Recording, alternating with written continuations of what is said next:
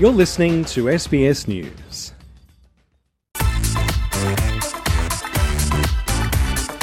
Your image of fitness gyms is probably pounding techno music. Large men with muscles and tattoos grunting as they lift enormous weights, women pounding their way on a stationary bike or treadmill, and an overall aroma of sweat and liniment.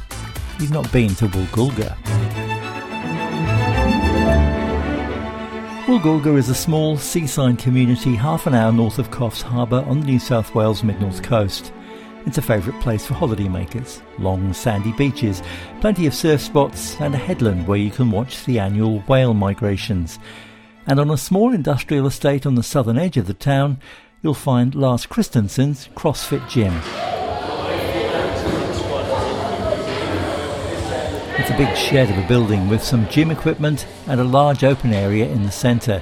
It's where you'll come across as mixed a group of people as you could find anywhere, all shapes, sizes and ages. I've seen so many people have lifestyle changes, and it's amazing to feel it in myself, how much it's helped me physically and mentally. And now being in the game for so long, you see how it's affecting a lot of people in this small community, and it's amazing how much running a place like this can do. Lars Kristensen migrated to Australia from Denmark, but his connection to Australia is deeper than that. Lars represented Denmark as a gymnast and then joined Cirque du Soleil, the world-famous contemporary circus entertainment company, performing as a power track acrobat and later as artist coach. And it was there that he met his wife-to-be, Australian gold medal Olympic gymnast Trudy McIntosh. I met my Australian wife when we're traveling with Cirque du Soleil, traveling together I traveled for 7 years. She joined a year after I've started, so we got to travel the world performing in one of Cirque du Soleil's shows, Alegria, for 6 years together. And when that time was over, we needed to figure out where to go because we were madly in love. I convinced her to move to Denmark, and that lasted for a few years. Then she said, it's too cold, it's too windy. Can we please go to Australia? And I said, you don't have to try and convince me. And her parents moved up here for retirement, and we went over here to visit, and I saw this area, and I was pretty keen to move to Australia. Cirque du Soleil is famous for its breathtaking and theatrical acrobatics. Performers tumble through the air, making the audience gasp at times. For all its entertainment value, it's a punishing regime for the performers. Oh man, it is demanding on your body. We would do at least 300 shows a year, and as a gymnast, the impact we have on our ankles and knees, it's quite significant. I'm very thankful I lasted for 7 years, but the last year I was on pain medications every single day. I was very stubborn. I didn't want to go on rehab. So in the end, I needed surgery in both my feet. I was at a mature age, and Trudy and I decided we needed to try and start a family anyway. So it's a natural way of stopping when it started to hurt and then focus on trying something completely different. Lars tried to get back into gymnastics, but the years at Cirque du Soleil had taken their toll.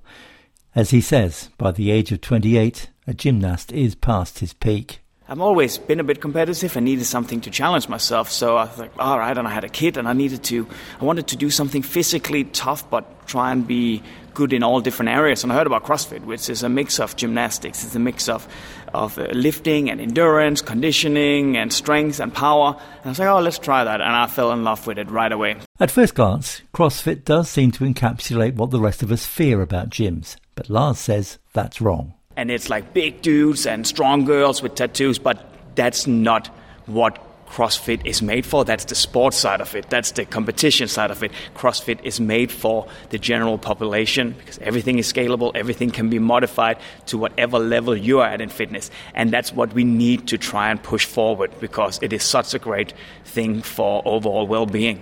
Woolgoolga is most famous for being the home of the first Sikh Gurdwara, or temple, in Australia. It's also home for a booming blueberry industry. And its population of just over 6,000 people is skewed towards an older demographic. The latest census reveals the biggest age group in the town is 65 to 69 years old. So with an older population, where does gym fitness fit in? There's a lot of people retired in this area. New studies have shown in the last few years weightlifting and strength training at least twice a week is super, super important for longevity and health. When you see people, they work a whole life, then they retire, they're suddenly not moving, they're not active anymore. And this is where this comes in. it's so important that you're still using your muscles. Your muscles are so important for longevity and being able to enjoy retirement. So I think it fits in perfect here for people coming here to retire and get the most out of their retirement, to be able to come into a community like this and, quote, suffer with like-minded people. It's a gift, and I'm so happy that I am able to help people and see that every day. It's more than just fitness in the gym.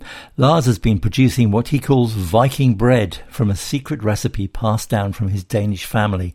It's wholesome, hearty and extremely healthy, and the local community can't get enough of it. But seeing Lars training, lifting apparently impossible weights and with his toned muscles, surely that is scary. I think if people maybe come in while I'm training myself with no shirt on, people be like, no, this is not a place for me. But rarely people come in and just see me working out.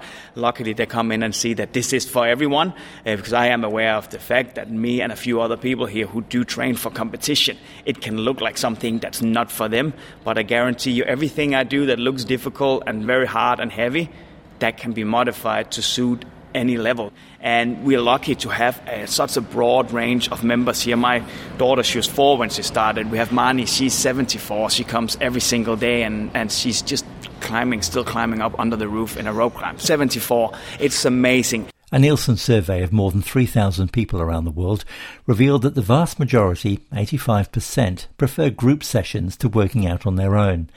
Lars says he loves seeing all kinds of people from the local community improving their overall fitness and health.